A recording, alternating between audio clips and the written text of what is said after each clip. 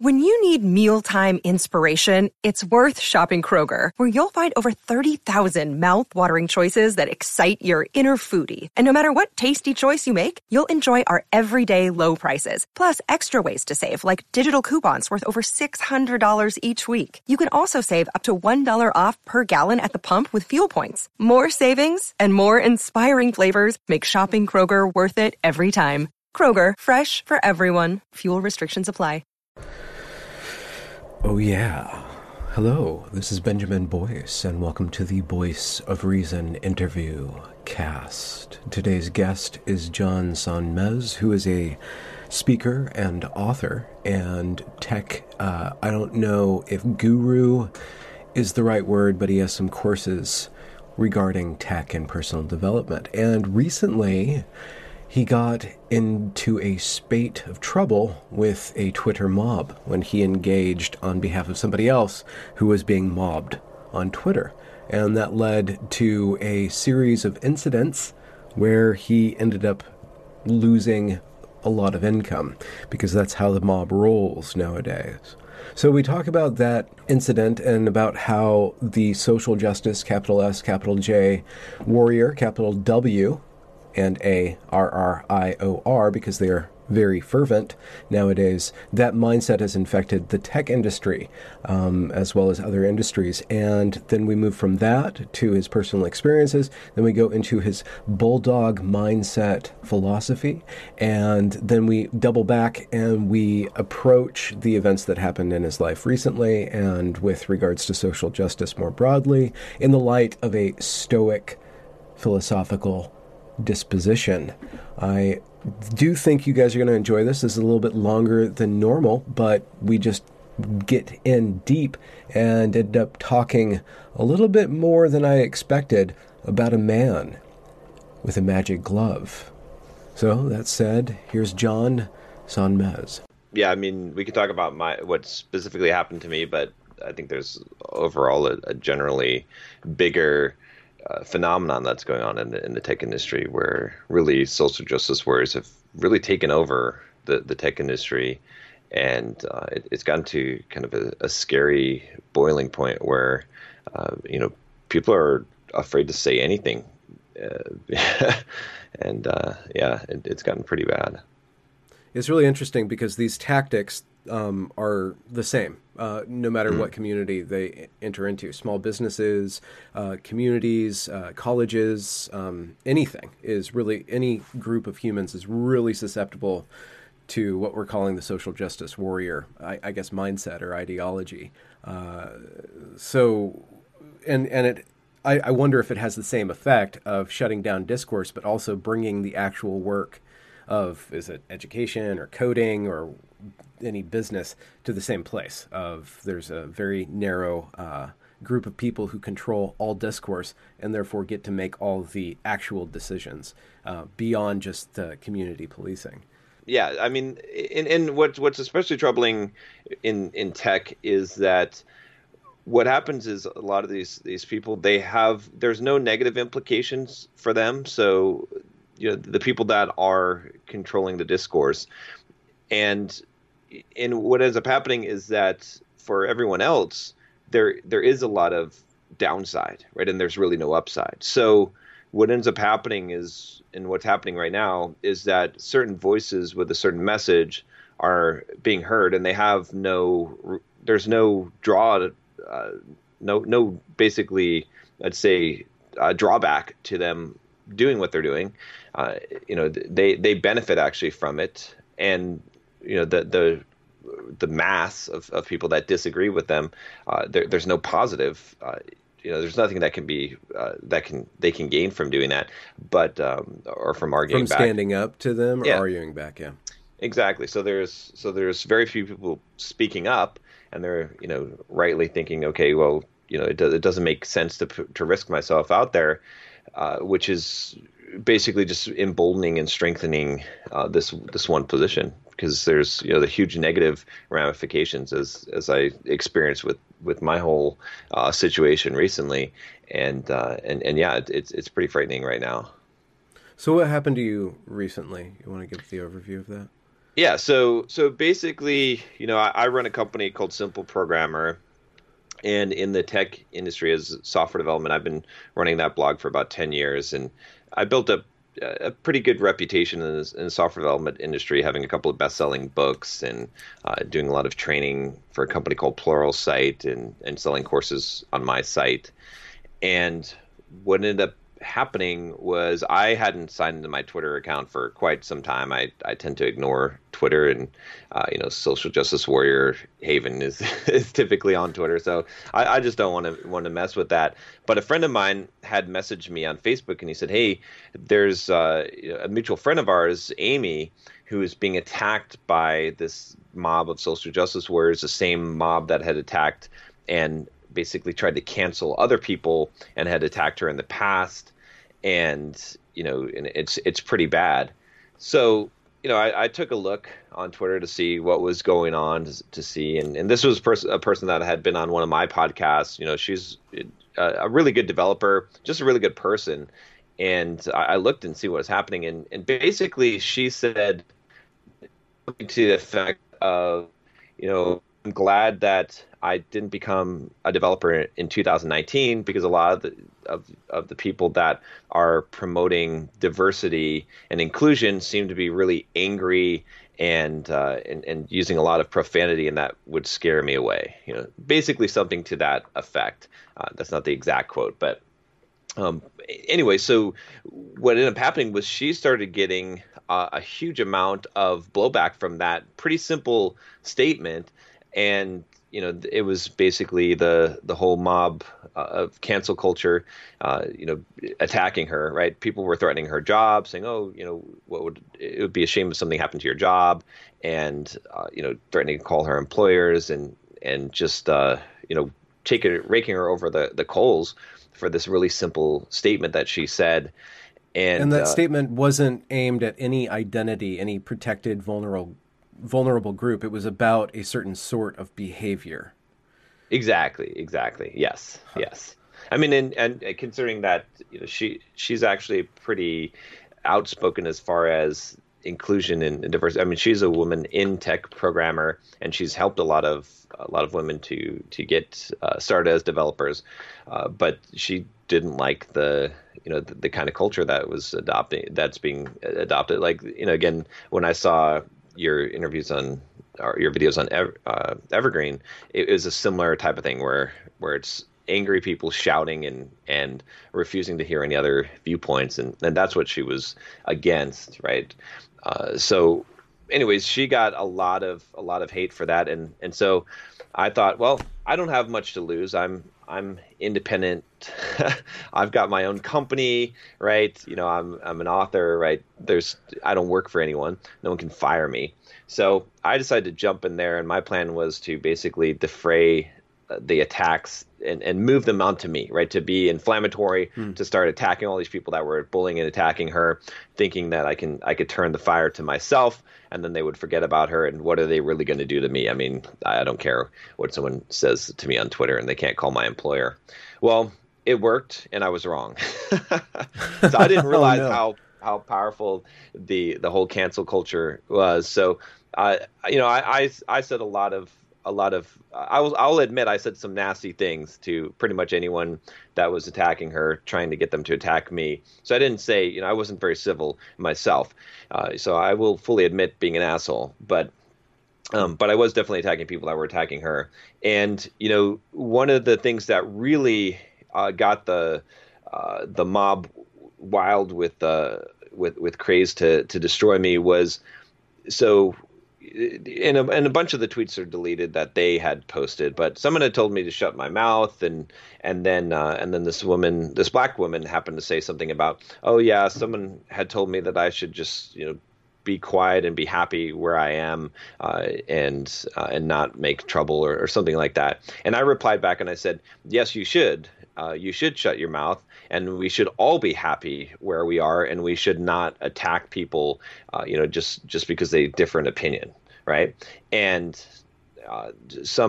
another woman had saw that, and she replied back to my tweet and said, how dare you have the gall to tell a woman to shut her mouth? And I thought that's kind of interesting. Why does it matter if she's a woman, right? Like, I don't care. I'm telling everyone to shut their mouth. I'm telling everyone, all kinds of stuff. So my reply back to her was, shut your mouth, which that was like the final explosion. That got retweeted just thousands of times. And people copy and paste it. They did a screenshot of black woman. I'm telling her to shut her mouth. Another woman, I'm telling her to shut her mouth. So now I'm this sexist, misogynistic, racist. Now I'm racist as well because it just so happened this was a black woman, right? Even though, all the tweets I'm calling guys pussies. I'm telling other people to shut their mouth, right? But they point out that one thing. And what ended up happening was, I got spammed hundreds and probably thousands of messages, hate, so many emails, death threats, and then they started tweeting at my publishers. So Pluralsight, who had published my courses, they started saying, "Oh, do you associate with this sexist, racist guy?" And Manning, who published my books, and pretty much anyone they could go after. And then all of a sudden, people were pretty high in tech and had I considered a lot of them friends, started disavowing me, right? Because people were tweeting to say, "Oh, if you don't disavow John, then you must be sexist and racist as well." So they're crumbling and disavowing me, and then pretty soon what had happening was Pluralsight called me and basically made a unilateral decision to remove all my courses from their platform and to disassociate with me, and then make a public statement about me not agreeing or being in violation of their code of conduct or their guideline, which I asked them to, which I said, can you point out specifically what thing I did or what one tweet that I said that you found to be sexist or racist or right, which they couldn't, right? They said, "Oh, it's the character of your tweets, not a specific one." I said, "Well, just give me one specific one," right? Same thing happened with my book publisher Manning, and they decided to pull the book and then make a public announcement of it, which of course made things worse for me because now all these people felt vindicated, and yeah, so that's basically what happened. It ended up costing me probably a couple $100,000 in damages from the royalties I would have received from the products. But yeah. So that's really interesting. You went after the Hydra. Like instead of trying to defer it, you played the tank role if this was an RPG. But it was like a mega boss that really came down on you. What are your steps now to, figure out your situation and shore yourself up and I guess start anew or... Yeah, so like all in all, it's kind of interesting what's happened from it, right? So on Twitter, I actually ended up gaining a lot of followers, which was interesting. I lost some. It probably netted even, but I ended up gaining some. And what I did was, so with the Pluralsight courses, Pluralsight was removing some of my courses already. So, there's definitely some big financial damages. Definitely, at least it's going to cost me a couple $100,000, I would say, over the next 5 years from money I would have made from those courses. With the book, the publisher actually, the rights revert back to me. And so I'm going to self-publish the book now, which will actually turn out to be a net benefit because I'll make more money from that, and I'll have a story, which will be good. I've got a mailing list of about 90,000 software developers with my Simple Programmer company, and so it's given me some free publicity. Of course, with that has come a lot of people that have sent me a lot of hate mail and whatnot, but also there's been a huge amount of support, right? Because what's happened and what's interesting about this whole situation is that a majority of people support me and what I did. I made a YouTube video about this, and it was one of my most upvoted YouTube videos that I've ever had. But most of the support is in private, right? So I've gotten a lot of DMs, a lot of messages on Facebook, a lot of emails from people, a lot of anonymous emails saying, I support you, and you're fighting the good fight, and this is ridiculous. But I've got a family, and I've got a job, and I can't support you publicly. which is a shame. So, I mean, ultimately, it's not it doesn't have the effect that they wanted to have, right? I'm not bowing to them. I'm not apologizing. I'm not crushed. They did some damage to me, but I'm going to continue on. It's good having my own companies, and you can only do so much damage. But I think it's more reputational, right? It's like there's an appearance that they've done more damage than they have, and in reality, most developers do not support this viewpoint. It's just that this is the loudest voice, and this is the voice that you can't oppose, because if you do, there's dire consequences. And really, a lot of the people that were involved in making this whole thing happen, one of them, her hashtag is cause a scene. She basically does this as almost a profession. Like, she stirs up the pot and gets people canceled, and that's what she's proud of doing. And on her actual Twitter account, she has blatantly racist statements against white people. So I mean, it's kind of ridiculous. So yeah, and actually one of the things that happened after this, which is really concerning, is, I mean, I can understand people thinking I'm an asshole and I said some mean things on Twitter. Okay, granted, I don't think you should destroy someone's life, especially when they're defending someone else. But someone could take that point and say, well, it doesn't matter. You said what you said and you're getting what you get for it. I can understand that viewpoint. But a friend of mine, Charles, who basically they came after because they said, hey, you do a podcast with this guy, like this guy's a friend of yours. If you don't disavow him, then you are accepting what he's done. And you collateral cancellation. Exactly. Yeah. So they basically said you have to stop being friends with him.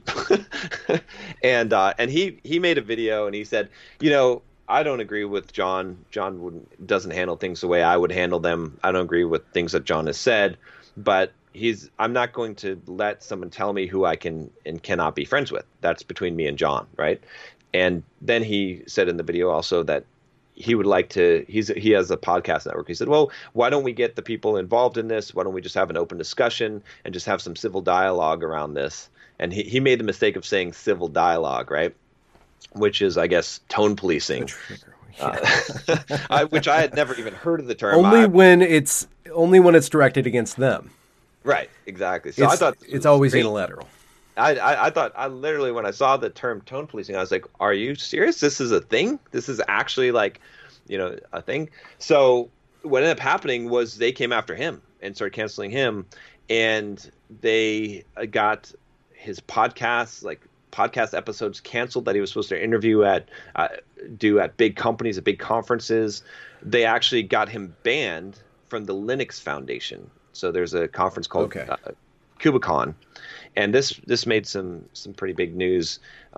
Even some big names in the software development industry. Actually, Uncle Bob Martin wrote a open letter to the Linux Foundation, because he was very concerned about this happening, that he would be canceled simply for not disavowing me, right? And then there was also one thing that they had posted as well when they tried to get him canceled from the Linux Foundation, banned from all their events and banned from this conference, was and he's not a speaker, he's just an attendee. This is this is how crazy it is.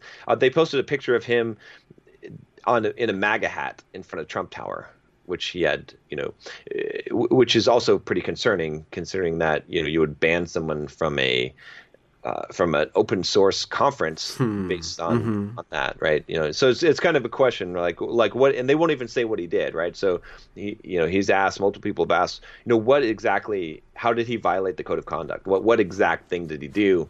And the unspoken message is that it's tone policing by asking for a civil dialogue, and but what seems to be inferred is that it's the MAGA hat. So I don't know exactly what it is. Maybe it's a combination of the two things, but yeah, he's been being attacked now, and they're trying to cancel his shows. They're trying to basically cancel him, just as, like you said, collateral cancel culture. So, okay, this seems like I've seen this pattern happen over and over again. And it seems to come down to that there's this activist class who inserts itself into a community and then waits for the right time to just cause a cascade of totalitarian rule over, Right. They accuse you guys of tone policing, but they are thought policing at the same time. There's a lot of hypocrisy there. There's also a majority of people who don't want to go along with this, but can't afford or can't do the calculation to stop it. But if more than a certain number of people stood up and say, no, that's not how we do things, then that activist class wouldn't have the traction that they do. How do you think that we can empower the mild people or the moderate people to see that they have to stand up, or else it's going to come for them? It's going to start, that activist class is going to encroach more and more and more until they say, not only did you defend a guy, but you did not denounce this man. Right. Therefore, we're going to cancel you. Do you have any thoughts on that? Or I mean, it's tough. It's like it's sort of like asking, how do you prevent someone who wants to kill a lot of people from going into Disney World and doing so, right? It's almost like there's if they're willing to pay whatever price they're willing to pay, there's not a lot that you can do to prevent that, because it's a one-sided risk reward. Right. So, and it's even worse in this case. It's almost like, I guess, the first analogy is not so good, but let's say that someone walks into, a crowded area with a gun, right? It's like, how do you convince people that they need to risk their lives to stop the shooter, right? It's like, you're probably just going to let the shooter do whatever they want to do, right? You're probably not going to, because the risk versus the reward is very, very low, ratio for you. And so I think that's the problem. What I've done is I sent an email to my list. I mean, I made the YouTube video. I sent an email to my list blasting them and telling people, hey, this is what Pluralsight did. Let's make this company feel the pain. And so they sent, a lot of people from my list sent emails to Pluralsight to their support saying that they cowered to the mob and canceling their subscriptions. I don't know how effective that is overall, because the other problem, and especially I think the reason why they do this on Twitter, is that with Twitter, I don't have control over who I can reach.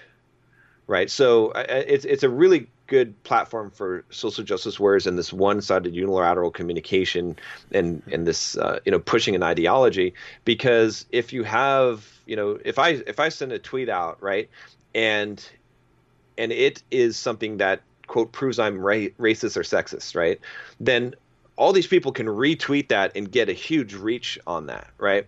But yeah, they can frame Yeah, but I can't respond to that publicly, right? I can't now speak to those same people. I can only respond to that particular tweet and whoever it's reached. But if I make another tweet saying something else, I can't reach that same group of people. So I don't get a chance to actually defend myself or to spread the message, right? So, the best I can say is that, the people that are in positions of influence and power have to be the ones that really vocalize and stand up and don't apologize and don't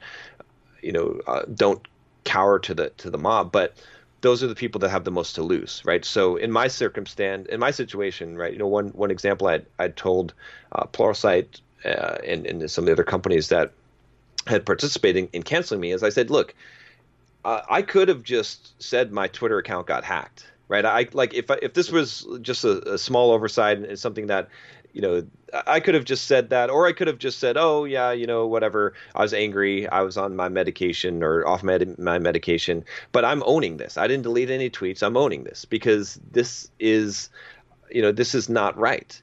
And, and that comes at a pretty high cost. Whereas a lot of people that have been caught in the storm, especially in the tech industry, it's hard for me to judge them, because what will happen if you don't apologize? What will happen if you continue to speak out is that they'll come for your job. They'll come for, everything that they can do kind of damage to you. And there's not much, benefit in you speaking out, except for that you're doing the right thing. And I think that's the reason why this works, is because they've got nothing to lose. You've got everything to lose.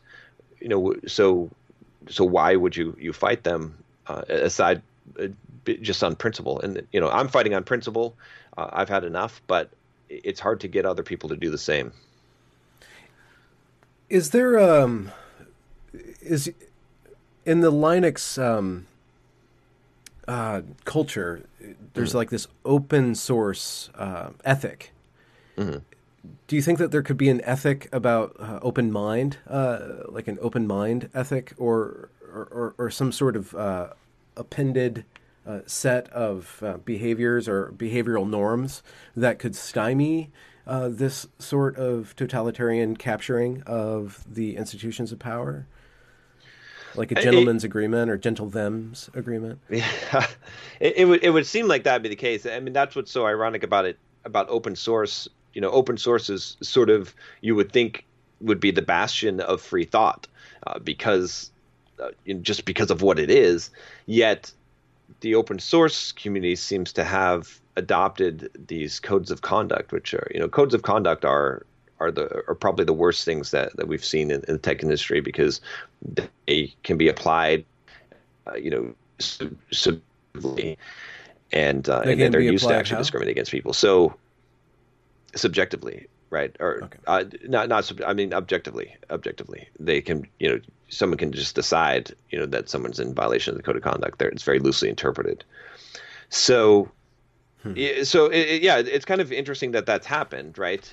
And I think part of it is because there's this Trojan horse here of exactly what you're saying, right? So you're suggesting that there should be some agreement that we should have a freedom of thought, and the Trojan horse is sneaking in diversity into that, right? Is because what they say, well, yeah, you're right. We should have freedom of thought. In fact, we should have equal opportunity. We shouldn't discriminate. This should be a meritocracy.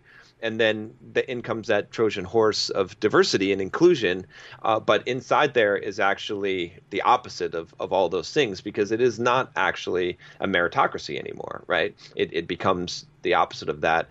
And there's all kinds of vocabulary that's inserted strategically in order to redefine terms and to make it so that you can't argue with it. And I think the big problem is that we're not arguing in logical terms, right? It's, if you are an opponent in a debate and they say, if they throw out the idea of logic, you have nothing to debate. And that's kind of the situation we're in right now, right? I think a lot of people need to read John Stuart Mill's on liberty, and because it's scary, where we've gotten. So, when did these codes of conduct begin to be implemented in the open source community? Gosh, I'd say I've been sort of had my head in and out of the software development, because I started a new company called Bulldog Mindset, where I'm teaching personal development for men. It's kind of crazy because it's the exact opposite, right? It's like if they saw that, and some people did, it's like it's a totally different audience, right? There's none of this in that audience. So I would say that, I've been kind of out of it for the past 4 or 5 years, but that's when it was really starting, right? I started to see code of conducts showing up. I remember there was this incident with some kind of Pi conference. I don't know if they called it Pi-gate or something. This was, I think, pre the Gamergate thing. And some guy was at a conference and he made a joke about a dongle, right? Which is like a hardware thing. He's like, "Oh, do you want to see my dongle?" or something like that. Or, and some woman was sitting near him at the conference and overheard his joke, and she made a very big deal about it.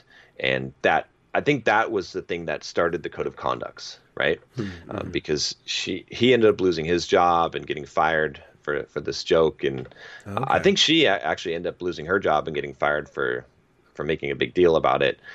But I believe that's where this kind of started. I think then conferences started saying, well, we're going to have code of conducts to prevent. And I think it was probably a good idea to start, right? Like they were just trying to prevent the kind of crass behavior and sexual harassment and things like that. Clean up the toxicity. Exactly. But then you have someone come in and, again, under that that Trojan horse of saying, oh, well, hey, I can even make it more diverse for you. I can help you even more and start changing the language and the vocabulary. And that seems to be the big tactic is like even just the idea, like we were just talking about tone policing, right? I reject the idea of tone policing. I don't even accept that as vocabulary. I see no problem with it. It's something. It's an invented term, just like I think tone policing is an extreme example, or it's not as extreme of an example of it. But if someone cannot speak in a civil way, I think it does invalidate their argument. I think we can't have a discussion. We can't, because you don't know whether intimidation is being used in that case, right? If you can't articulate your arguments in a civil way, then yeah, you really don't have a place in the discussion. But they try to make that accepted so that tone policing is a bad thing, right? Is something that you can't do. And I mean, a good example of this, take the word mansplaining, right? Mm-hmm. Again, invented word. Right. Yeah. Both of those words, invented words that I would reject that word right out. I would say there's no such thing as mansplaining. Right. But in order for me to say that, what ends up, if someone accuses me of mansplaining, I have to say, no, I'm not mansplaining. That's ridiculous. I'm just trying to, communicate this point. I'm just giving my opinion. But by me saying that, I acknowledge the vocabulary word mansplaining. And so I'm premise there is such a thing as mansplaining, and this ridiculous concept. I can make up a word, say you're doing it, and then if you argue against it, now you've acknowledged my new word that I've created, and that's kind of the tactic. Same with white fragility. You have exactly right, yeah. Or redefining the word racism, right? To have power in the definition instead of just being discriminating against someone based on the color of their skin. That's racism, right? So all of these things have been created. And this vocabulary has been created, and these terms, vocabulary has been overloaded, and the definitions have been changed so that it's pushing a narrative and an ideology, because whoever controls the words controls the meaning and controls the ideas. And this is something that, and I think part of the reason why we can't fight this very well is because the people that are pushing these things, they have a strategic plan. They're doing this on purpose, right? It's not like everyone is a useful idiot. They're using a lot of useful idiots in order to promote this ideology, but there are key players that know the psychology behind what they're doing, that know exactly what they're doing, and they are getting their useful idiots to spread and push this. And it's such a covert attack that it's almost like, unless you're really embroiled in this battle and seeing this, you don't see the patterns, right? It's like, from looking at this from the different angles and seeing it happen in different places, I can see the patterns. It's not a coincidence that these same vocabularies, the same tactics are being used over and over again, right? Just like, it's like apologetics, right? It's like you say, well, you're being intolerant, and then immediately someone replies, oh, don't you know about the paradox of intolerance?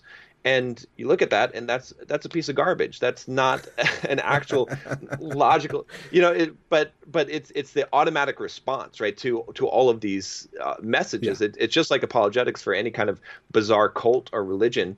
Someone has an answer for every logical statement you make against it, and it's just repeated. It's not original thought. Okay, so you. At the same time that this was starting to build up steam in the tech community, you were over in another place working on personal development, which can be construed as you're building a morality or at least a set of principles. So I'm wondering, the question is, how are your set of principles in the Bulldog arena differ from the ones that you see here? And how would you argue as those being a better way to live your life or to construct a social interaction around? Yeah, 100%. So the biggest difference is the difference between the victim mindset and what I call the Bulldog mindset, which I call the opposite of the victim mindset, right? All of these things, all of the, here's an example I would give you. Let's suppose that I had a son, right? And let's suppose that son was born with one leg. Okay, and he told me, he said, Dad, I can't compete against the other kids in my school in racing. I can't run because I only have one leg. I can't compete with them. They're faster than me. I would sit him aside and I'd say, look, son, I'd say, you're no different you're no different. That's an excuse. There's no difference between, you can run just as fast as those other kids. Now, in my mind, I know that this is not 100% true. I know he's going to have to work twice, maybe 3 times as hard, right? But the reason why I would tell him that he's no different and that it doesn't make any difference and he's just as good as someone with 2 legs is because telling him that he's disadvantaged does not help him. The proper message that's going to benefit him the most in life is to say, it doesn't matter. You're just as good and live your life that way, because he's going to live a more successful life. Yes, I know his life will be harder. Yes, I know it'll be more difficult for him, but that's the mindset. That's the opposite of the victim mindset. Whereas the victim mindset says, hey, look, what's happened to me? How have I been oppressed? How am I disadvantaged? How am I, handicapped in some way? How are other people doing things to me or my environment or circumstances? And how's that affecting me? Whereas, to reject the bulldog mindset is to take 100% responsibility, or the victim mindset is to take 100% responsibility for your life and to say, you know what, whatever happens, I'm a big believer in Stoic philosophy, which, basically says, hey, whatever happens as far as fate goes, it doesn't matter, because I can deal with the situation I'm in. I've got the hand I'm dealt, and I'm going to play it the best as I possibly can, and my life, with the goal of improving myself and knowing that I fought the battle as best as I could in this life. And that's the fundamental difference, right? All these people that are complaining and whining and trying to, force diversity and trying to show how they've been, mistreated or oppressed, some of that may be true. I'm not disagreeing that there isn't, historically for sure. Today I think we live in the best time for any kind of marginalized people today in society. So some of it still may be true, but that mindset and focusing on that and the anger involved with it, because anger doesn't solve anything. Anger is probably one of the worst emotions that you can have. It allows people to take control of you, to have control and to manipulate you.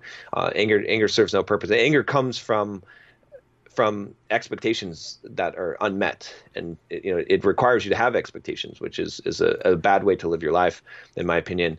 But all of that is not helpful to these people, and the people that are promoting it, that are promoting the diversity inclusion under this guise, what they're doing is they're teaching people learned helplessness, the victim mindset, to say that it's not their fault.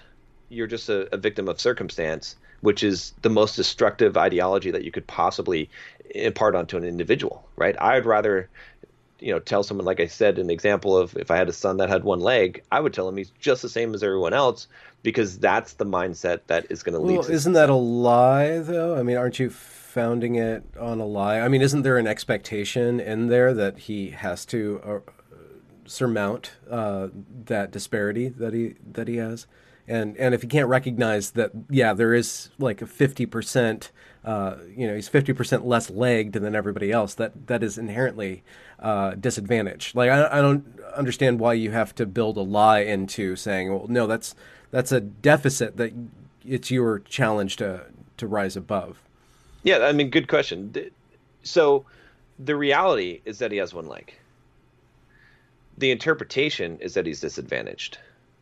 Now, granted, it probably is somewhat of a disadvantage, but again, this is the problem with all of this thinking, especially you have these issues of equal pay and, women being paid less or there's not as much opportunity or people of color being paid less and all these things. And maybe if and white privilege and all of these things are based on the idea that success is how much money you make.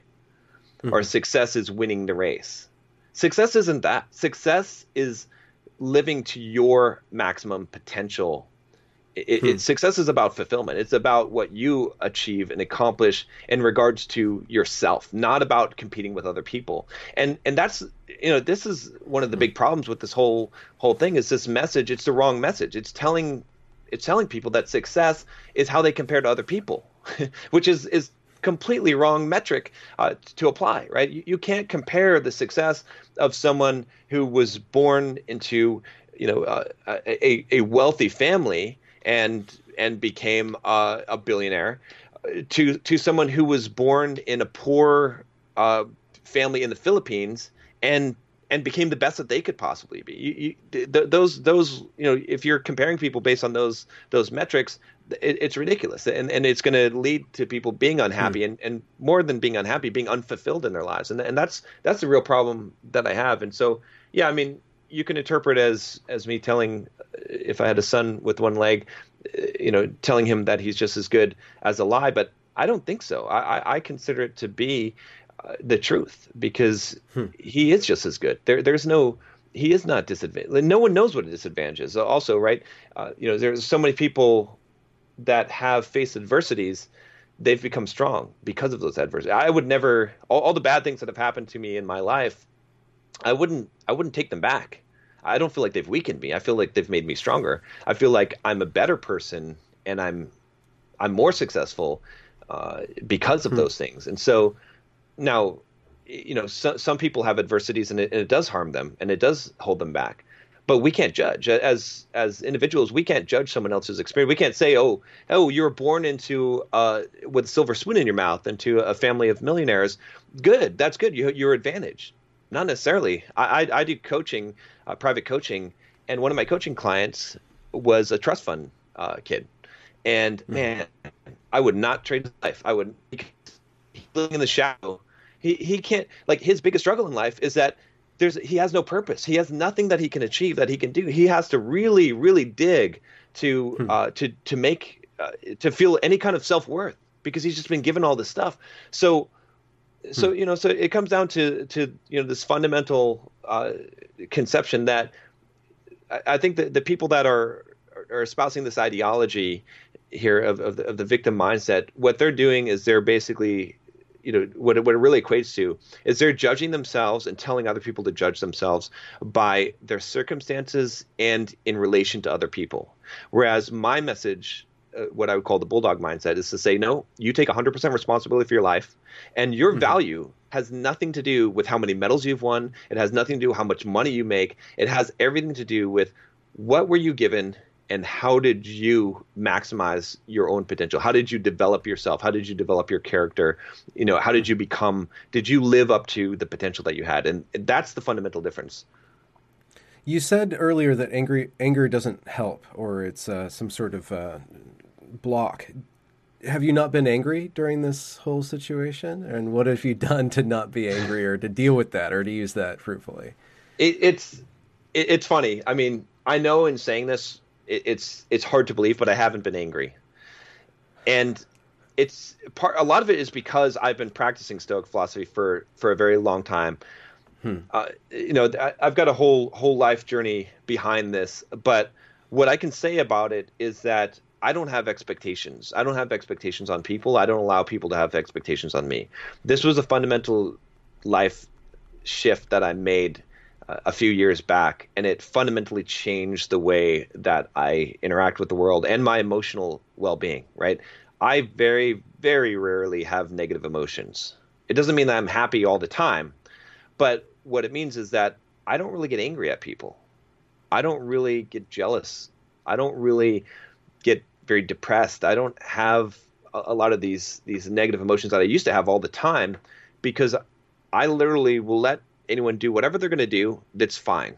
Right? Now, it doesn't mean it's not the same thing as being complacent. You can still fight a battle. The example I use, have you seen Avengers Endgame? Mm-hmm.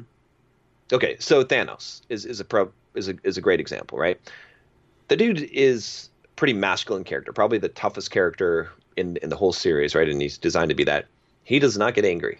He's able to fight a war. He's able to battle, and he's like destroying half of the universe, right? Not that what he's doing is necessarily, I'm not siding with Thanos. I'm not, agreeing with wiping out half of the universe, but at the same time, he believes what he's doing is right, and he's fighting that battle, and everyone else is angry at him, but he's not angry. So he's able to execute. And in fact, I would say that the reason why he's so successful in what he's doing is because he's not angry, because he's able to act without emotion and to not let that cloud his judgment, right? Yeah, but without that emotion, he doesn't necessarily have sympathy to everything that he's destroying. I mean, there's a sociopathy that's built into this if you don't have negative emotion, or if you don't have the ability to empathize or sympathize with other people. So the way I look at it is that there's three ways to deal with emotion. One of them is to suppress. The second one is to express, and the third one is to experience. And what I focus on, at least teaching men to do, is to experience, not to suppress, not to express, right? If you suppress emotion, you become this passive aggressive person who has this rage inside you, and you're in danger of doing something like shooting up a school, right? Like you haven't dealt with the anger, right? You're trying to pretend like it doesn't exist, but it exists. If you're expressing, right, you're the person who walks around with your heart on your sleeve, right? You're the typical nice guy, right? When I'm coaching guys, I'm telling them the reason why they're having trouble with women a lot of times is because they're wearing their heart on their sleeve. They're too emotional. They're letting emotion you're the person who can't control their anger, who gets angry at every little thing and shows it, expresses it. But the person who experiences is in between. Oh, go ahead. I'm sorry. Why?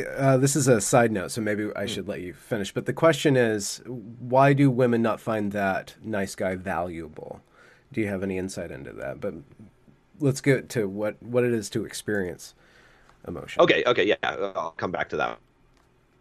So experience is to allow the emotion, to recognize it, but to observe it as a third-party observer as it's happening to you, and then to let it go, right? And I strongly feel that emotions that you don't experience, they get trapped inside you, and they cause all kinds of issues for you later on, right? And I know this from personal experience of dealing with fear, right? I was afraid to fly airplanes and to go on roller coasters, all kinds. I had a lot of fear, and it was the problem was I wasn't experiencing it. And once I allowed myself to experience the fear, then I actually overcame the fear, and I was able to become a lot more of myself, of the person that I truly am, versus the person that was controlled by that fear. So I guess what I'm saying about all this in dealing with emotion is that it's not about being numb and not having emotion.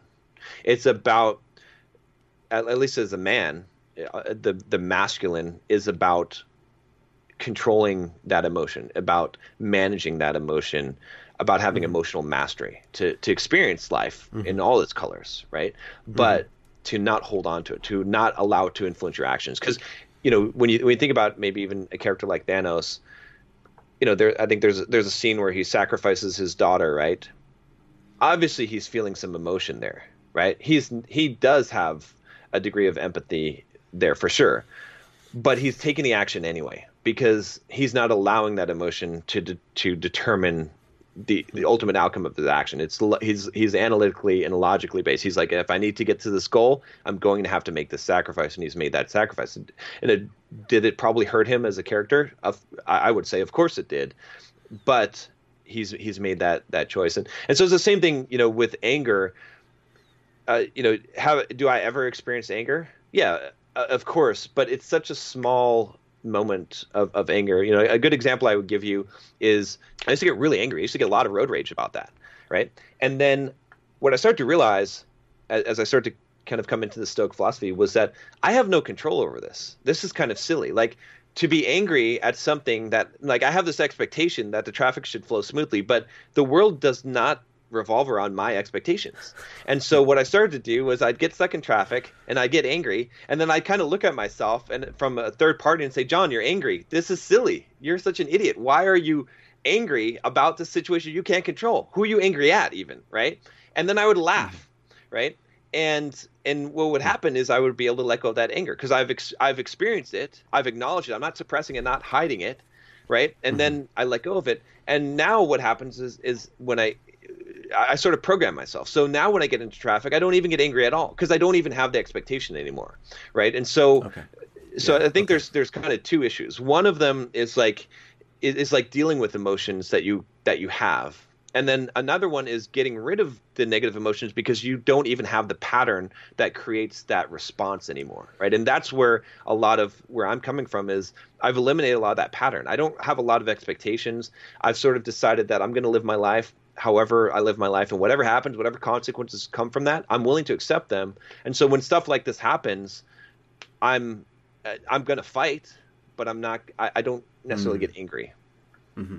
But how do you know, how are you ensured that you're not going to end up being a sociopath? I mean, you brought up Thanos is a good test case for being a stoic leader, but at the same time, he's highlighting the very nature of Thanos in that story is to be the ultimate bad guy. So what feedback loops do you have that you're not heading down the path of like ultimate evil or just semi-evil or becoming somebody who doesn't really care about other people, like a CEO of a fossil fuel company is just trying to maximize profit. Humanity be damned.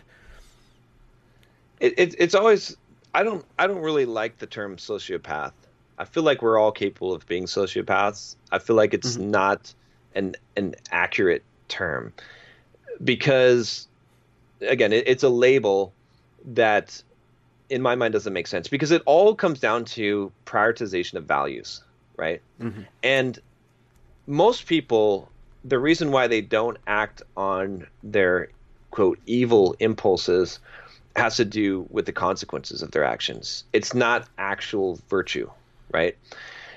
If you, in fact, there was a movie. I don't remember I don't think I watched the movie, but I remember hearing this movie, and the premise of the movie was that for one day or so many hours there would be no laws, right? I can't remember what it was called, but it was something like the Jubilee, Purge, I think. Yeah. The Purge, yes. That's it. Okay, so I didn't actually watch the movie, but I'm familiar with the premise of the movie, and it's kind of interesting, right? I mean, if there's no laws, if there's no consequences for your actions, what will you do?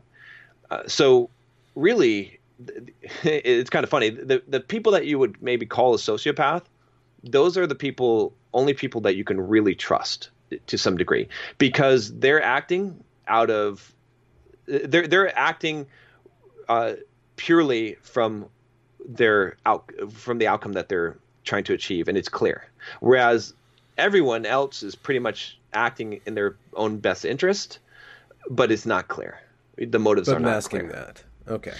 Exactly, right? I think that's just a problem of human nature, is that we're always, even Dale Carnegie, right? How to Win Friends and Influence People. What did he say in that book? He said that the only reason why you ever do anything is because you want to.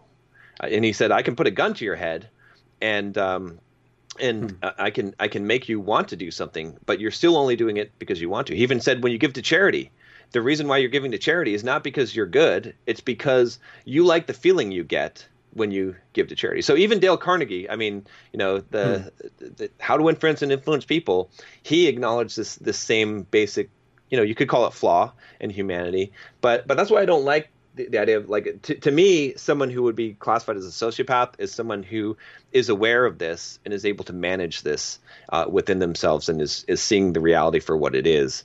Again, there's probably different degrees of it, and there's probably people that are psychopath and bent on destruction. But so it seems that leaves up stopping somebody from following the destruction of the human race up to not the individual who's doing that, but to everybody around them to stop them. If somebody comes to a logical conclusion and is just following that path, then it's everybody else's responsibility to stop that outcome from happening. It's not that person's responsibility to say, maybe I don't want this when I do want this. I mean, what do we do about evil people?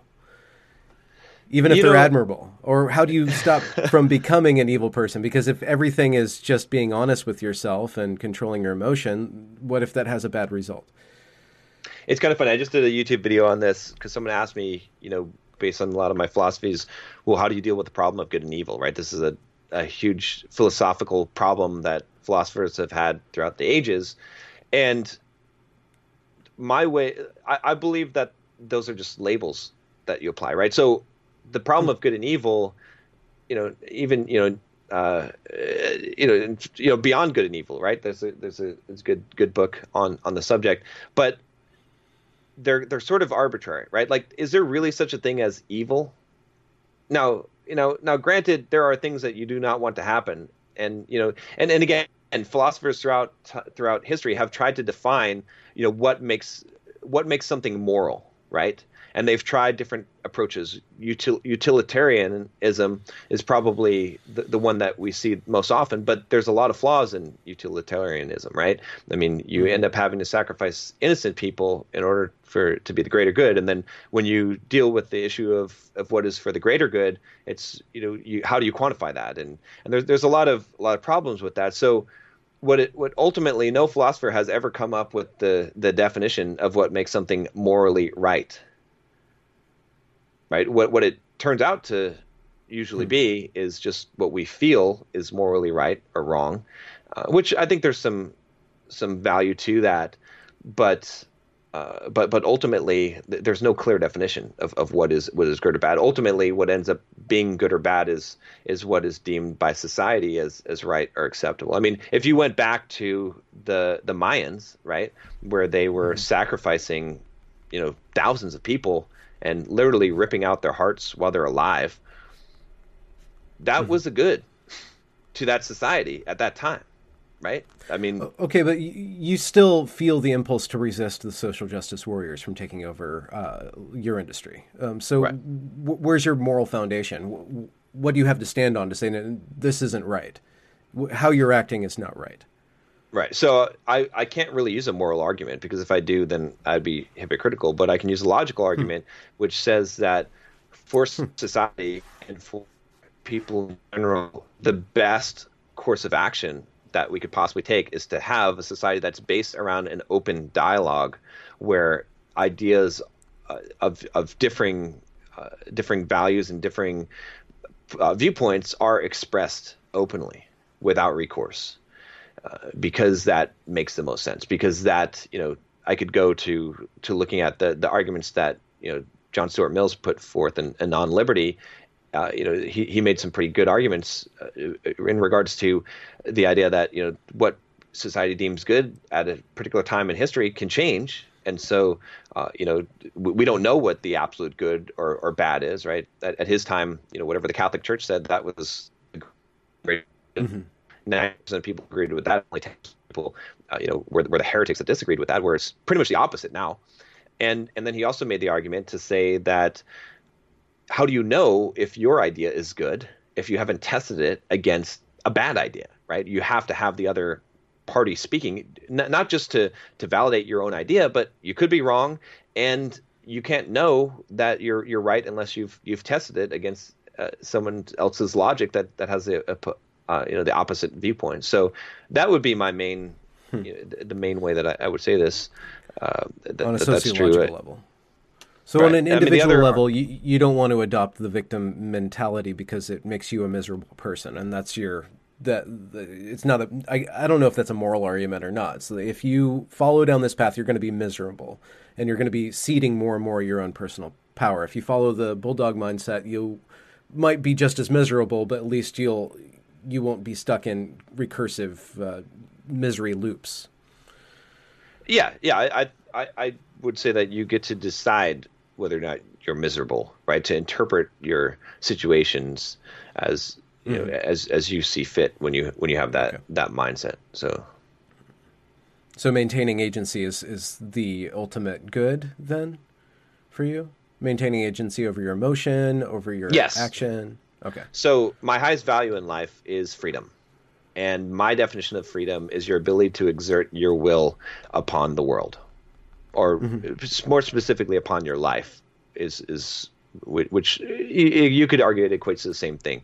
But the more that I'm able to exert my will upon my own life, the less that I'm in the backseat of a car that someone else is driving and that I'm driving that car, right? So if you have the least amount of ability to exert your will on your life, you're basically in the car that is your life. You're strapped in the back seat, duct taped, and you're going whichever direction someone else is driving, fate, other people, right? And again, this is a valid argument against anger, because anger means that someone else can make you do or feel something or act in a certain way. It's almost always the case, right?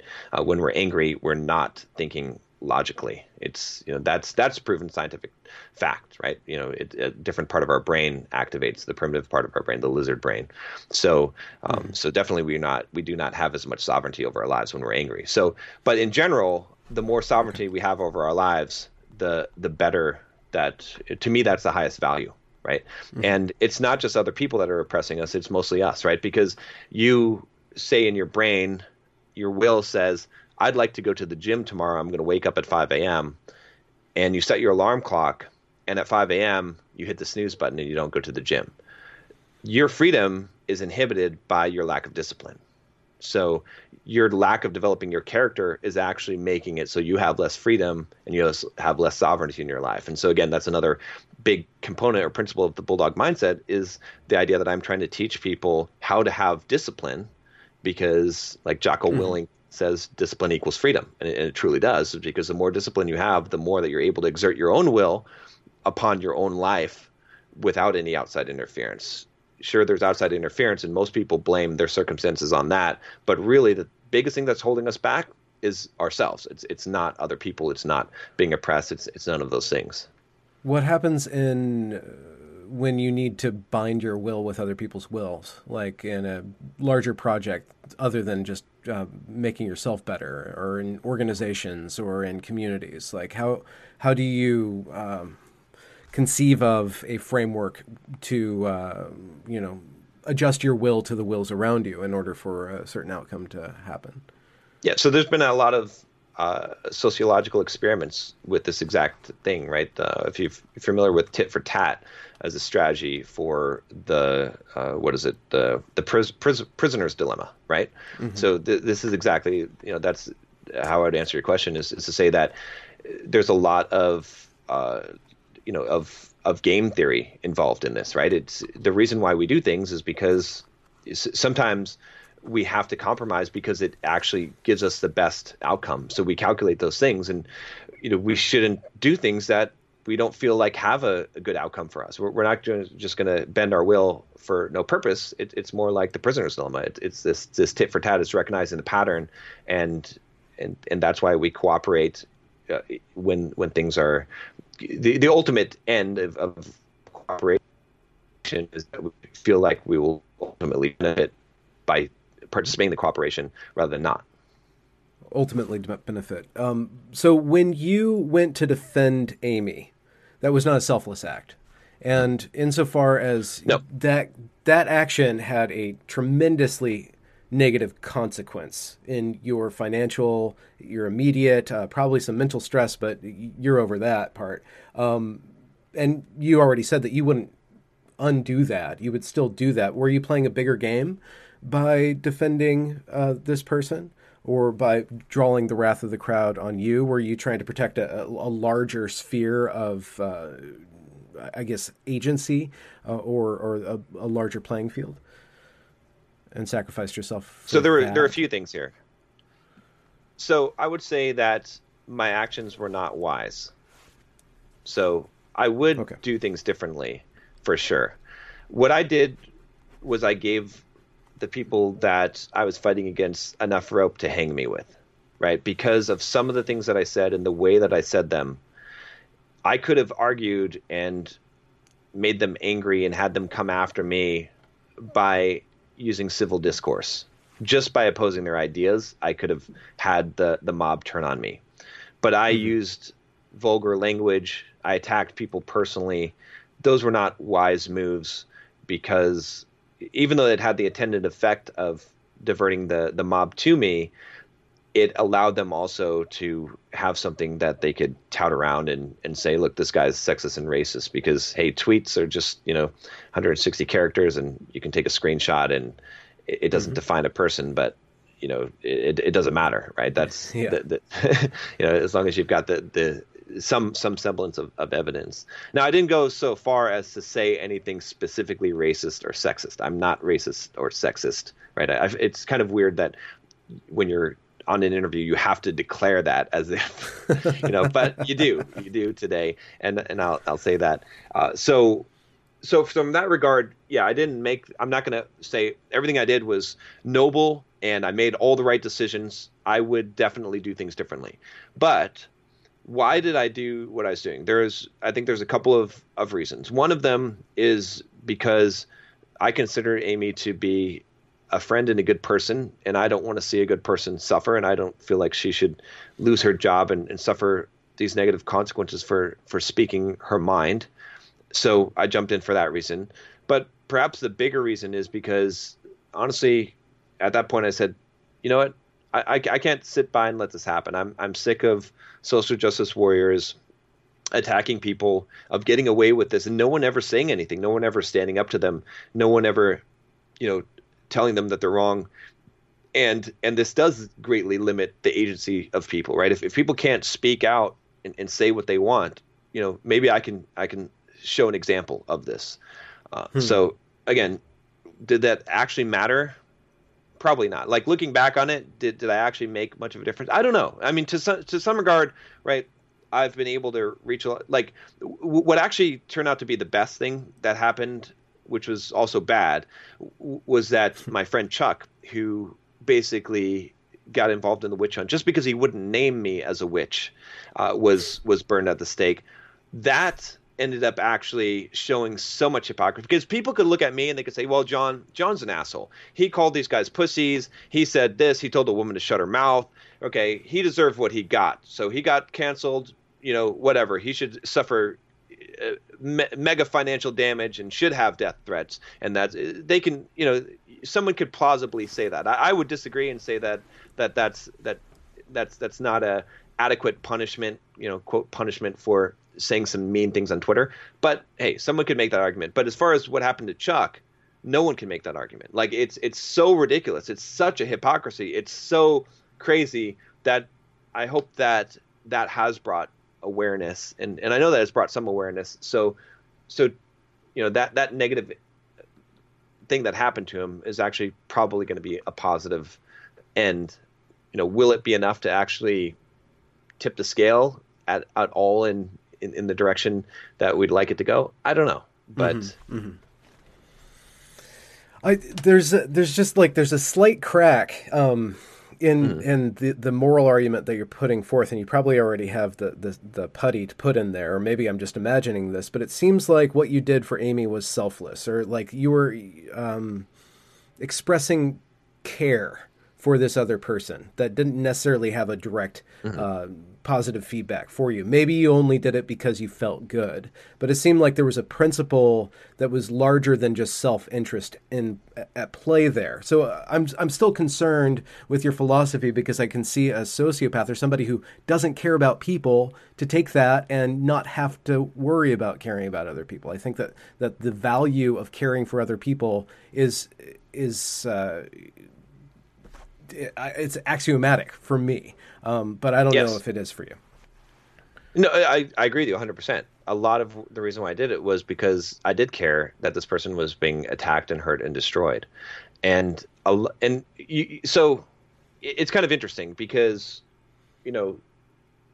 everything that I'm doing. So just to give you some background, right? So I'm financially independent, right? I've made a lot of money doing courses online. I've invested all my money into real estate. I have passive income. I quote retired about 5 years ago, right? When I say retired, I mean, you don't have to work anymore. I went and lived on the beach for 2 months and got sick of it and got bored because I wasn't really living a purpose in life anymore. And so, so the reason why I'm saying this is because the whole argument for what I'm doing, the reason why I'm even here, the reason why I'm teaching men and personal development and teaching the Bulldog mindset has everything to do with me wanting to help people, has everything to do with me having compassion on people and wanting them to see them succeed and to have good lives and to make the world a better place, right?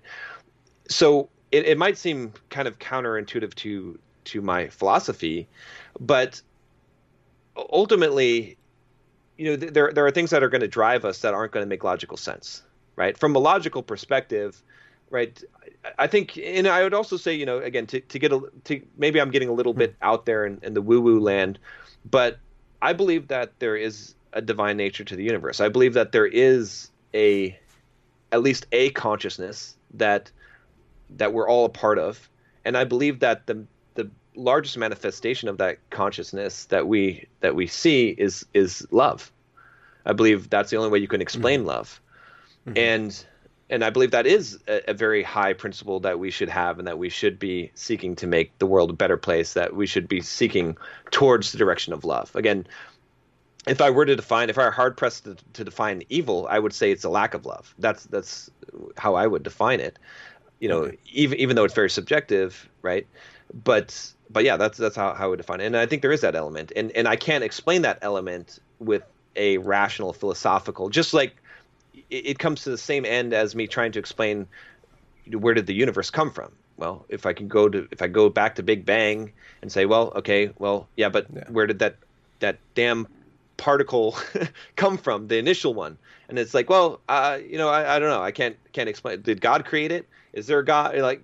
If so, God created it, then who created God? And there's no way to come back to any kind of logical argument from even the beginning of our universe. So I can't really come to one as to why love is important, but it is.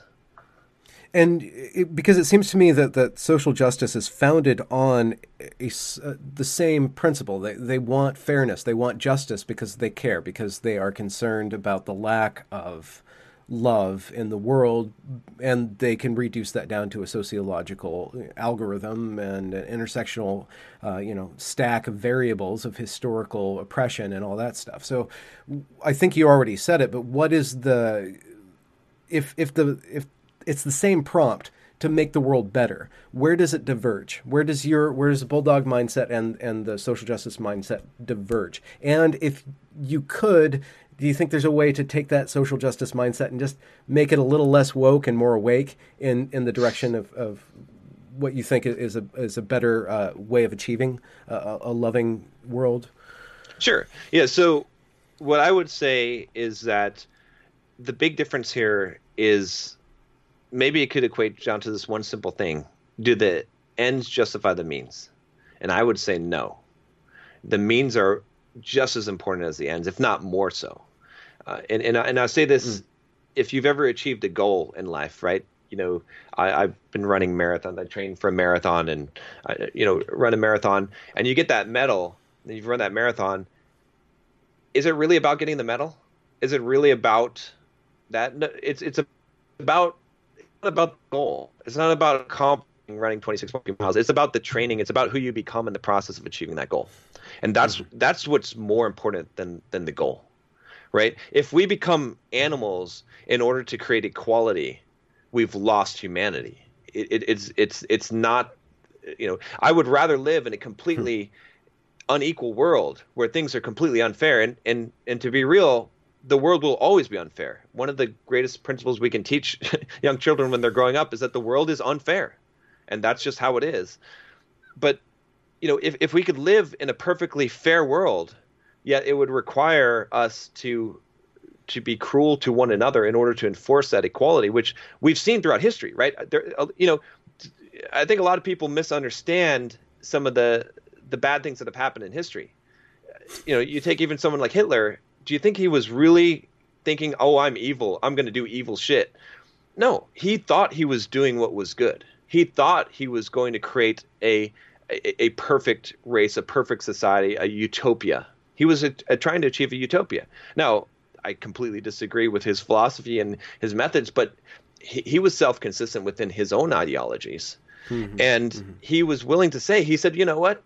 This ends that I have of having this great, whatever, the means justify them. And that was a mistake. Same thing with Stalin, same thing with Pol Pot and many of these regimes, although maybe Pol Pot, I would question his morals a little bit more. Yeah, exactly. Right. I think that was more of a selfish grab, but a lot of times in history, this has happened. And so, I mean, that's what I would say is a fundamental difference, is that the means don't justify the ends. The means are the thing that's important, because my life and my value is about who you become, not what you do. And again, this comes back to the whole definition of success. I would consider myself to be successful in life if I've become the kind of person that I consider to be to have maximized their potential, to be of value, not by accomplishing things, not by having things. Right. And again, that's where it comes to. And then if you're to take social justice warrior, that mindset, because I do believe that a lot of people are trying to do good, They believe that it's good. Not all, not all. Some people are just angry and they're just bitter, and they've been filled with bitterness because other people have told them about how this injustice is. And again, I would say that justice and love are not necessarily the same thing, but I would say that there's a really good example. There's a guy, what's his name, Daryl. I can't think of his name, but he's a black guy, musician. He went and he started talking to the KKK. He actually started going to their meetings, and he became friends with like the leader of the KKK, and it was a genuine, authentic relationship. Eventually, like he ended up having because of him, I think 60 to 80 people directly left the KKK, and like 200 people left as a result. And his whole thing was just to have an open, genuine dialogue, to understand their viewpoints, to not judge them, and to have that discussion. And when you start, if social justice warriors actually want to achieve diversity and inclusion and change people's minds and change people's hearts, then the way to do it is by showing people that we're all human, which happens through discourse. When I talk to you, right, when you see my tweet, you might say, oh, this guy's a racist, sexist. But I guarantee you, if we sit down at a coffee shop and we have a discussion, and I talk about my dreams in life and my goals and my family, and you talk about yours, we're going to see that we're both humans, and that these labels don't apply. And that's the answer. It's not to attack people. It's not to shame people. It's not to judge people. And one of the biggest problems that, again, you could see this happening today in tech, right? So this whole thing happens. This whole thing blows up with social justice warriors and whatnot. And, unfortunately, a lot of the people that are causing the ruckus happen to be black women, right? Because those are the ones that are emboldened. I'm not saying that this is right or wrong. I'm just saying that this is what is happening. These are the most vocal, outspoken people, or a transgender person, right? So these are kind of the people that are the most outspoken, that are raising the ruckus, right? So as a result of all this happening, let's say that you're a white man in tech, right? And you want to hire a developer, and you've got equally qualified developers, but one of them is a white male who has some MAGA hat profile picture or whatever. One of them is a black female or transgender person. What do you think about now? Do you think you might start to think in your head, again, not that this is right, but this is the consequence of these things. You might think in your head, gosh, if I hire this, person of color, if I hire this transgender person, is it going to be trouble for me? Like, are they going to make trouble? Are they going to try and cancel culture people in my office? Are they going to start thought policing people? You see what I'm saying? It's like it creates the exact problem that they're trying to alleviate, right? Yeah. They're making people be closet racist and sexist and reinforcing those beliefs. It's so much better if we have someone, if someone says, you know what, I don't really like black people, and they say it on Twitter, and then people say, you know what, that's kind of weird thing to say. Why is that? Why don't you really like black people? And then we have a dialogue, and they say, when I was a kid, I lived in this neighborhood, and, it was slums, and my dad got beat up all the time, and I got beat up going to school, and it was all black neighborhood. Then you understand this person. You're not shaming them. They have these, it's not like, it's the other alternative, again, and I'm not saying that this person's right in having this, prejudice or racism, but they can't control that. It's not like you just wake up and say, oh, I want to be racist today. It's something that is ingrained in you, right? And so shaming a person for that is not constructive, because if you took the alternative, if someone says, if they say on Twitter, oh, I don't really like black people, and then you say, oh, you're a horrible person. You're a horrible person. You don't deserve to have a voice. You're not human. Let's cancel you. You shouldn't work for anyone. You should live on the streets. And you try and enact that. Do you think that makes that person less racist or more racist? It doesn't change they just learn to not say anything, but they think it, and they think it more. It's so much better for us to have open dialogue. So if social justice warriors really want to accomplish what they like to accomplish, what has to happen is it has to be open dialogue. We have to start treating people as humans. We can't shame and guilt people just because even if they have horrible thoughts, the people that have the most horrible thoughts, those are the people that we need to hear from the most, because we need to understand them. And by understanding them, that's how, if you want to be understood, seek to understand, right? I think that's Dale Carnegie. I'm not sure, but that's the key. If you start understanding a person like that, just like Daryl had done with the KKK, it doesn't always mean that you're going to change someone's mind, but it's the best chance that you have, right? And again, the higher principle here is that it's the means. It's the right way to go about something. Yeah, that might require that you be humble, and that might not be something you want to do. Like, actually be humble to understand, rather than just be right. I mean, it's stronger to be right, isn't it? I don't know. I would say that it's not stronger to be right, because it's like this. Who do you respect more? Someone who, maybe you've got a coworker or something that you get into discussion with, and it doesn't matter what the topic is or that they're not ever going to change their mind. You're just arguing at a wall. Or someone who is a logical, analytical person, and you're like, you know what? This person is worthy of having a discussion with, because they might not agree with me, but if I can logically convince them, then they have the potential. They might not do it, but they have the potential to say, you know what, John? You're actually right. I think I'm wrong here. You made some pretty good points. Yeah, you've changed my mind. That's the person you respect. That's the person you consider to be strong. Not the other person. Not the person who just clamps down on their thoughts. Mm-hmm. So what's the next step for you then? Like surveying the damage that's been done, and I guess figuring out how to produce products in a different way, or what's the next project, or how are you going forward? I mean, I'm just going on as business as usual. I've got a blog post coming out this week describing, like, telling what's happened, and calling people to message Pluralsight and let them know that they don't like the fact that they, cowed down to the mob. That will help, and I think it will hopefully inspire some people to fight back and not accept these things. I'll continue on my Bulldog Mindset channel to use this as an example of why the victim mindset is so destructive, and why it's so important for you to be strong. Not just from the perspective of like, oh, they're doing bad things, also from my own story, as I can suffer this damage and not be butthurt about it. I'm okay. I'll be fine. I'm just going to move on. It's something that's happened. Right. And I think that's a powerful, because I think one of the things that really scares me about this whole situation is, what if this wasn't me? What if this was someone else? Right. Like, I can take it. Even the financial damage, I can take it. It's not a big deal. I mean, it is a big deal, but I can treat it as if it's not a big deal. But suppose that you're just some senior developer on Twitter, and you got drunk one night and you did what I did.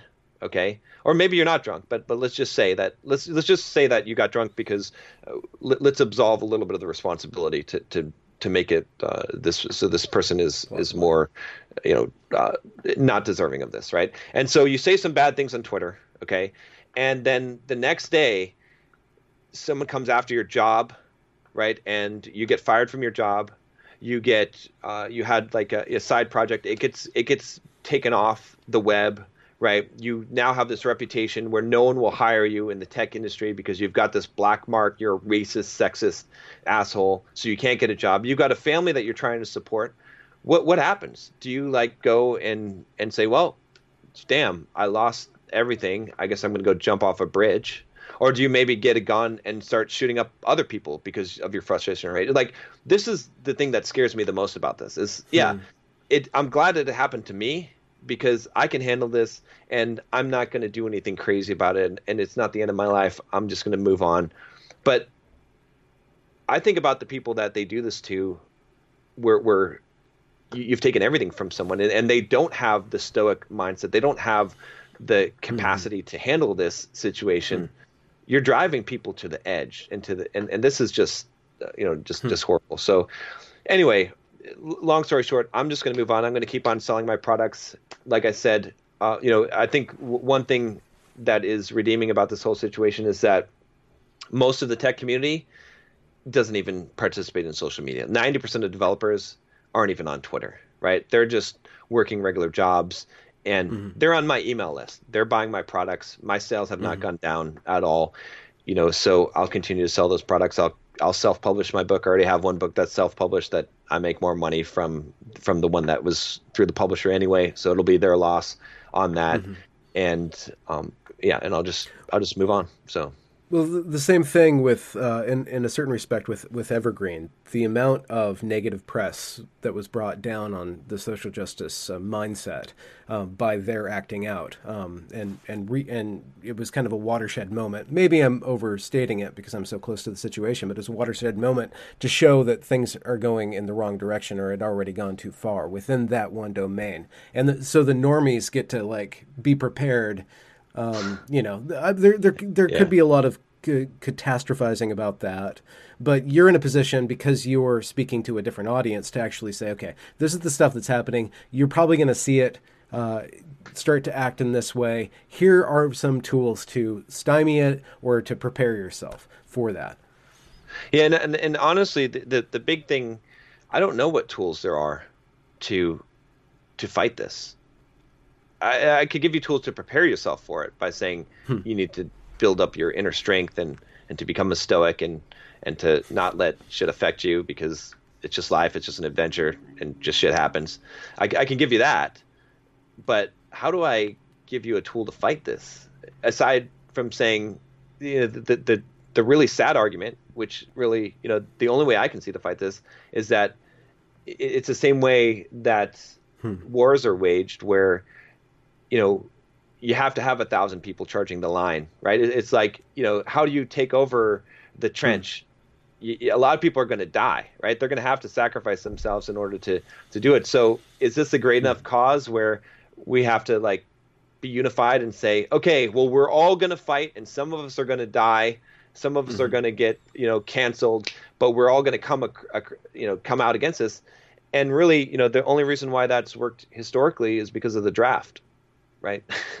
And we wouldn't have, World War II would be a little bit different without a draft. Right. I mean, you think about it, right? You had to force people, you had to compel people to sacrifice themselves when they don't get any real benefit from it. You can say, oh yeah, you're a hero, you're a soldier, you've saved the free world. But in reality, individual basis, sacrificing your life to be one of hundreds of thousands of people that were mowed down by machine gun is not a value proposition that you would willingly take, right? So it's the same thing here as I see it. I mean, I'm open to suggestions. Do you have a tool that we can use to fight this besides me saying, hey, everyone, you're just gonna have to trust me here. Some of you are gonna get your careers destroyed, but we're all gonna go fight against this and come out against this and speak against this, because it's not a very compelling argument to say that let's go run down the machine gun. Well, my ultimate game theory that I've come up with, just considering it on my own, is that if we establish media and relationships that are much more rich and fulfilling than the alternative, maybe they're in control, maybe they can write all the op-eds and cancel people, but there's a paucity of actual human behavior there, and naturally people are just going to want to avoid that kind of miserable existence and put their faith more and more in deeper human contact. So that's kind of like my media, push, or the bet that I'm making is that in the longer term, this kind of dialogue is going to be much more fruitful, much more worthwhile and valuable than the alternative. I hope so. I just don't see a way of bringing about that change. Yeah. In fact, a lot of the efforts that I'm taking, unfortunately, have a side effect of creating what the left would call an alt-right, right? Because what ends up happening is, in fact, I don't know if you're familiar with the term MGTOW, men going their own way. Yeah. So it's a direct response to the feminist movement, and it's a horrible movement. It's just as bad as the feminist movement, if not worse, because what it is it's guys that are, again, and I would equate this with the social justice warrior group, feminist social justice warrior, kind of all this is all this same kind of ideology, like a neo-Marxist ideology. The problem is that these guys have a lot of good grievances against it, just like I have grievances against social justice warriors and this kind of ideology. Mm-hmm. But my response to it is to take a balanced approach and to say, let's move forward, let's show each other kindness, let's have open and civil dialogue. Some people whose emotional maturity is not of that level, their response is to go all the way over to the other side and say, we hate those people. Those are the enemy. We hate them. And they then do the exact same thing, and they claim the victim mindset on the other side. They say, oh, I can't live my life. I can't get married. I can't have a happy life because of women. Women are horrible, right? And that's what they do. And it's the same thing, akin to that on social justice warriors is the far alt-right, where we have a lot of really actually racist people who are now really preaching white supremacy and doing this secretly and forming their own kind of glue to hold each other together. And that's very dangerous. So I don't know. I mean, it's really hard. Like, there's very little centrist, like enough rational people that we end up having, again, that term useful idiots, I think is a great term because we have it on both sides. And I don't know. I don't see this resolving in a good way. I see it resolving in a very bad way, as I know, again, I'm very involved in the men's community, and I'm trying to pull these guys over from MGTOW. I'm like, look, no, you're doing the wrong thing. This is not the response to feminism that you should have. You should be your ideal rational person and deal with things, not have the victim mindset. So I'm trying to pull people away from that. But gosh, all of this on the left is pushing people towards it. And there's very few. And then they're attacking you. Oh, yeah. Believe me, the stuff that the social justice warriors have said and called me, that is nothing compared to, if you look at my YouTube channel, the comments I get from the MGTOW guys that hate my guts. Those guys would literally tear me to pieces if they got a chance. That is some vile stuff right there. So it's, and I was, it's funny because I was telling one woman on Twitter, I was like, I don't mean to use the word ally in the overloaded term that you guys use it, but I'm your greatest ally, and you don't even know it. Like, you think I'm the sexist enemy asshole, but the guys that I'm holding at bay, those are the guys that really hate you, that would really actually do physical violence to you, that are that have a horrible ideology that is sickening, and I'm actually that's working to de-radicalize them than you think. So. Yeah. Well, that's it's a bad situation. That's a skeptical. It's a cynical lay of the land there. Well, I'm not cynical. Not and cynical. I'm an optimist, word, right? I consider myself to be an optimist. I just don't see, like, I've been racking my brain about this since it's happened. I'm like, what can I do? What is the actual effective thing? The only thing I can do is use my platform to speak out against it, right? I think we've got, this is why, I was interested in what you did with Evergreen. I feel like I can send people those videos and say, look, this isn't what you think it is. This is what it really is. And when people see that, a lot of people say, oh, wow, I didn't realize what was actually going on. This is the same verbiage I've heard that I thought was just, people calling you an asshole. There's an agenda here. So that I can see, we have people like Jordan Peterson and some of the good speakers that talk against this, that are able to influence people. But unfortunately, like I said, even that, right? And you said it multiple times in your videos, like, you're like, okay, I'm just presenting the facts here. I don't want you to hate these people or take action against these people just because of this.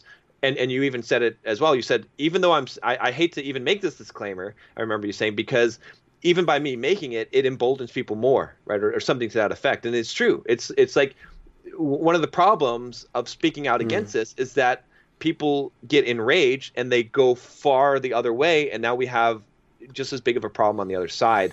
And so it's really hard. Like, how do you get people to be rational and moderate and to have, like, you cannot beat wisdom into someone. Right. And this is essentially the task that must happen. Right. On either side, we can't go to social justice warriors and suddenly make them wise by using rational arguments against them, because it just makes them even more emboldened. And and again, the general people that we talk to, a lot of times we're trying to do something good and tell them about this, but then we're radicalizing them to what would be called the alt-right.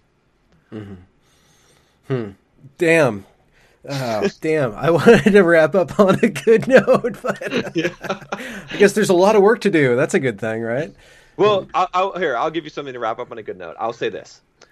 The best thing I think that we can do, honestly, is stop so much as individuals focusing on everything that's going on. To some degree, that might mean that things are going to get worse. But if we start focusing more on developing ourselves, developing our own character, building ourselves, becoming stronger, focusing on what we can control in our lives, which is, it's only what comes into our brain, how we interpret the things. If we can become better people, then to some degree, maybe there's a hope that if enough people become self-actualized, that it changes the whole world, that there's some breaking point where we have a tipping point where this happens.